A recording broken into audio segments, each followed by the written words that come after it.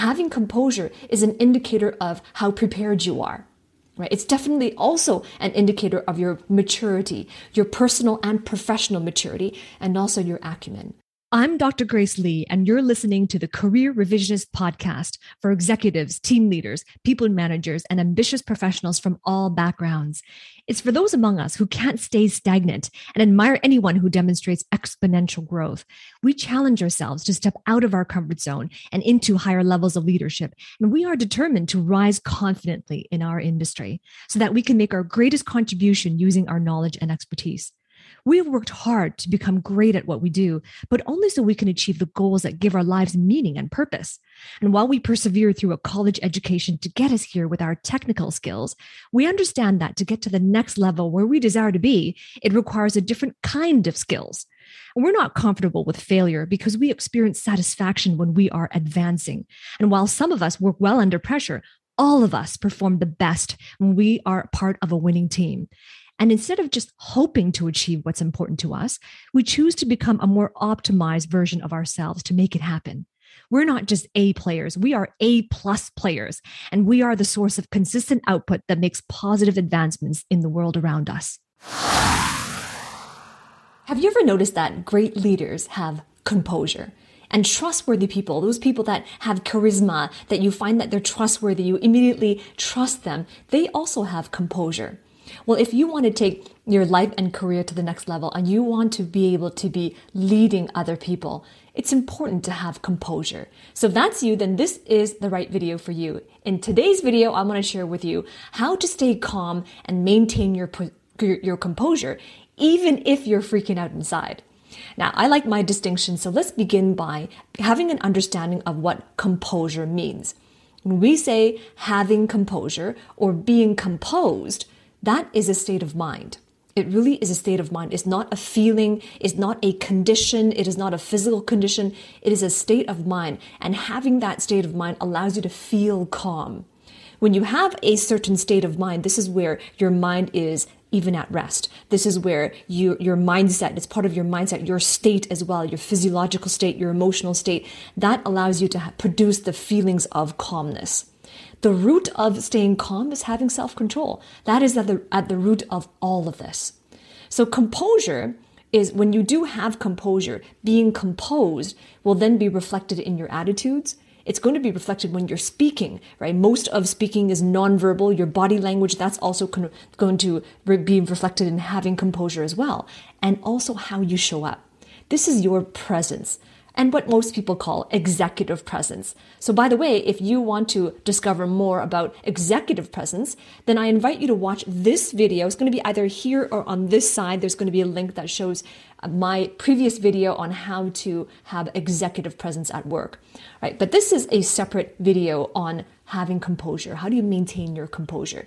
So when you are composed, when you do have composure, then all of these things will be in effect. Right? You will have the attitude, the body language, the presence, and all of these things make up your composure. And this is what people notice. And they also sense it from you. And therefore, you become the leader who is respected, who is trustworthy, and who is also, you are exuding that you deserve to be in charge. Right? So then the other part of it is, well, how do you have composure even when you're freaking out inside? Well, freaking out is usually in conversations that are emotionally charged. So we freak out as humans. We freak out most likely when we are in situations with other people where it's potentially the outcome of this conversation is going to have a high impact. Or maybe when this conversation, it's really high stakes conversations. For example, when you're talking to higher ups, or if you're an entrepreneur, when you're speaking with clients or potential clients as well, co-workers, even friends and family, it's really your values. What are high stakes for you? What's a high stake for you? A high priority? What is potentially going to be a high impact on you? So it depends on your values as well and the outcomes that you find desirable, what you want to get out of it. So let me give you a couple of examples of what could be high stakes conversations or high impact conversations that might cause one to freak out. So for example, if you're in a conversation with your spouse or your partner, where it's all about how do we establish a future with each other, that we want to have a certain level of happiness for the rest of our lives. that's a high stakes conversation. We're about to spend the rest of our lives together or an extended future together, and we don't know what's going to come our way, but we want to produce the best quality of life with each other. So that's going to be one example of a high stakes conversation. And that has a tendency, when we're in conversations like that, freak out is a greater tendency to occur. So here's a second example of a conversation that's high stakes, high impact.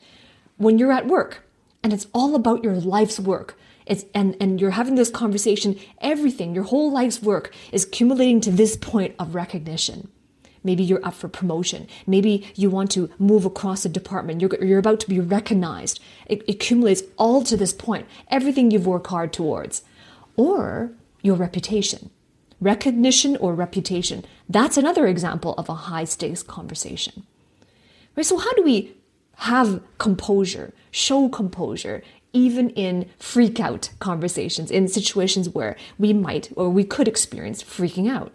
Right? Showing composure is a crucial characteristic of a leader. Right? I established this in the beginning because having composure is an indicator of how prepared you are. Right? It's definitely also an indicator of your maturity, your personal and professional maturity, and also your acumen. Right? When you want to get to higher levels in your career and in your business, for those of you who are entrepreneurs, you must have a degree of acumen. When you exude a certain degree of acumen, then your clients, right, or your team members or your management, all of a sudden they can trust you and they have confidence in your skills and your competence. So when I say leadership, of course, it could be leading in any arena of life. Being a leader doesn't only mean in your career, and it definitely doesn't only mean in your business. You can lead in any arena of your life. You can lead in your family. You can lead in your finances. And of course, you can lead in your career and in your business. So whenever I refer to having composure so that you can take the lead, so you can be in leadership, it could be any arena of your life. And remember, career is only one arena of life. It's not necessarily the most important. All arenas of our life are important. And you want fulfillment in life, it's about striking a balance in all arenas of your life. Right? So showing composure helps people around you feel safe and secure. When you are composed, the way that you show up is reflected of your attitudes, your body language, your preparedness, right? And it gives people calmness. It allows others to be calm, that you are in control, or at least you deserve to be in control. It also shows other people that when you are composed, you're not freaking out. And usually people tend to mirror their leaders. So if you're showing up and you're freaking out and you're getting angry, then it's really difficult to produce an environment of safety and security for your family, if that's what you're leading, or for your team members, if that's the situation at hand. Without composure, your team or your family or the people in front of you, they're going to feel uneasy. And it will have a negative impact on the culture of your environment, whether the environment is pertaining to work or family or your network of friends. It will have a negative effect on that culture. So for example, if others see that you're unable to be accountable for your own emotions, they're going to believe that it's okay for them to do the same. And you become an example, a living example. So now, for the remainder of this video, I want to share with you, now that I've established the importance of composure, what it means, and what certain situations this may bring your attention to. Now I want to share with you 5 key tips to maintain your composure. And this is about how to apply this to all aspects of your life, not just career. But how do you apply these tips, these strategies, these proven strategies, to all arenas of your life, family, finances, career, business, even your fitness? How do you apply it so that you can have composure no matter what curveballs life throws your way? So tip number 1, focus on outcome. Right? When you are freaking out, right, chances are the focus is on you. Right? What if I fail? What will others think of me? Right? What if they don't like me? What if they don't hear me? What if they don't understand me? Chances are the focus is on you. So the first step is to focus on outcome instead. Redirect your concern away from you and focus on, what do I desire? What is the outcome I want out of this? My desired end state, right? And whatever comes your way, however people respond, you don't have control over those anyway. Other people's choices or other people's choices of what they do or say to you, you don't control those things anyway. So don't take it personally. Because chances are, even if someone was outright violent or outright offensive to you, It's not about you. Hurt people. So don't take it personally. You can't possibly know everything that is going on inside of their head, all of their history of experiences. You can't possibly know. So don't take it personally. Even if sometimes it can come across as an attack or they are outright attacking, don't take it personally. Look for evidence, right? Because you look for evidence, meaning that you know that you're taking it personally, too personally. If you find yourself getting defensive, then chances are you're taking it too personally. Or if in those moments you always think that I got to justify my thinking, I must justify my actions in front of this person, then if that's what you're noticing, then those are evidence also that you're taking it too personally. Right? So that's tip number 1, is to focus on outcome. Tip number 2 is to forgive oversight. Whenever you are working with other people or living with other people in the case of family, or just going through life with others in the case of your friends, there will always be somebody who makes mistakes. People make mistakes. People have oversight, right? They step over, they make mistakes, they disregard something, they forgot something. And that sometimes could cause hurt or harm, right? Sometimes it could cause you emotional hurt. Sometimes you might be disappointed or maybe frustrated or even angry. So the key to having composure is to forgive that oversight. This will be an exercise of strength in character, strength of your character. It's not about, now when I say forgive oversight, I don't mean allowing others to walk over you or to treat you like a doormat. That's not what I mean. I just mean forgiving oversight. Forgiving oversight doesn't mean that you're taking ownership of their actions. It doesn't mean that you're saying it's okay when it's not. It just allows you to open up and seek to understand. Why was that oversight made? And when you seek to understand, that's when your communications improve and the relationships as well. And it allows you to have compassion over oversight and how can we prevent this from happening again. So that is tip number 2, is to forgive oversight. Tip number 3 is to fuel opportunity. Fuel it. Now, opportunity, what is opportunity? And again, that's very personal to you. Identify the opportunity, your opportunity to add value, your opportunity to make things better for other people. And this is when you will be most optimized to make the most meaningful contribution you can, and also to have fulfillment as well. But at the same time, as you are focusing on opportunity, fueling your opportunity, identifying it and moving towards it, it will require you to be decisive. And sometimes you might have to make tough calls, but that's part of exuding composure as well. Being decisive, making those tough calls, and not going back on your word. Because going back on your word, letting yourself off the hook, is fertile soil for having a lack of self-confidence, because now you can't even trust yourself. Right, so that is tip number 3, is to fuel opportunity.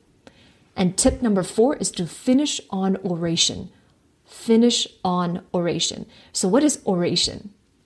Oration is your discourse. It is a professional address, what you say, right? It could be a speech that you are giving. But it is formal. It is meant to serve a purpose. It is meant to connect and build rapport and serve a purpose and to add value. So then it is more formal. It's not just a casual, how is the weather? I like what you're wearing. It's not like that. It is your discourse. So this is where to have composure, even if you're freaking out inside, one of the most important things you can do is to communicate effectively. Effective communication gives other people confidence. You are transferring confidence that, hey, I got this. I got you. I know what I'm talking about. And I'm going to help you through this. I know the solution. I know what you've been through, and I know what you're going through right now. So effective communication will allow you to exude composure, even if inside you have uncertainty, or inside you are a little nervous or anxious about the outcome.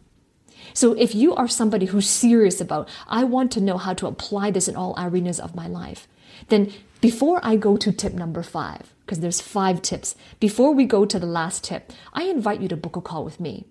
Below this video, in the description of below this video, there is a link to book a call with me. And this is where I can help you to show you exactly how to apply this in all arenas of your life, your career, your business, even your family. How do you become composed? How do you communicate effectively? And by the way, if you are a career professional, so this is especially for you if you want to take your leadership to the next level. This is not for you, however, if you're at the beginning stage of your career, or if you are still a student, or maybe a recent graduate, but it is for you if you are an established career professional or a business owner, established entrepreneur, and you want to take your business to the next level, and you understand the importance of personal development and working on interpersonal skills, then this is for you. So book a call, and I look forward to seeing you on the inside. And finally, tip number 5 on how to have composure. Tip number 5 is to face inner obstacles. Face inner obstacles. Now, just earlier on tip number 4, this was about finishing on oration. It's about effective communication. Communication are interpersonal skills. Interpersonal meaning between people. Inter means between. So communication is between people. But before you can effectively communicate to another person, these are interpersonal skills. Before you can master your interpersonal skills, we must also master our intrapersonal skills, which means within us. Intra is within oneself. Intrapersonal skills means your ability for self-regulation. Because let's face it, there's a lot of emotions when you are in high-stakes conversations. There's a lot of emotions when there's so much at stake. When it is accumulation of all your life's work, there's a lot of emotion there. And we can't get rid of our emotions. We're not to get rid of them because we want life fulfillment. And fulfillment comes from feeling the full range of human emotions. And have you tried this? If you tried to avoid your emotions, it comes back to hit you harder later on. So self-regulation is not about avoiding certain emotions or getting rid of negative emotions or stopping them in its tracks. Self-regulation is around feeling the emotion, but not becoming them. It is feeling them so that we can live wholeheartedly, feeling them so that we can genuinely lead others and understand others exactly where they're at. But it doesn't mean we become our emotions. And this is where we must face all of our inner obstacles that are standing in the way of becoming the best versions of ourselves. So I want to hear from you because I've given you a lot of information, but information is not transformative. You must apply and be the person who knows how to apply what I have shared with you today. So I want to hear from you. Comment below and let me know the key takeaway that you've learned from today's video.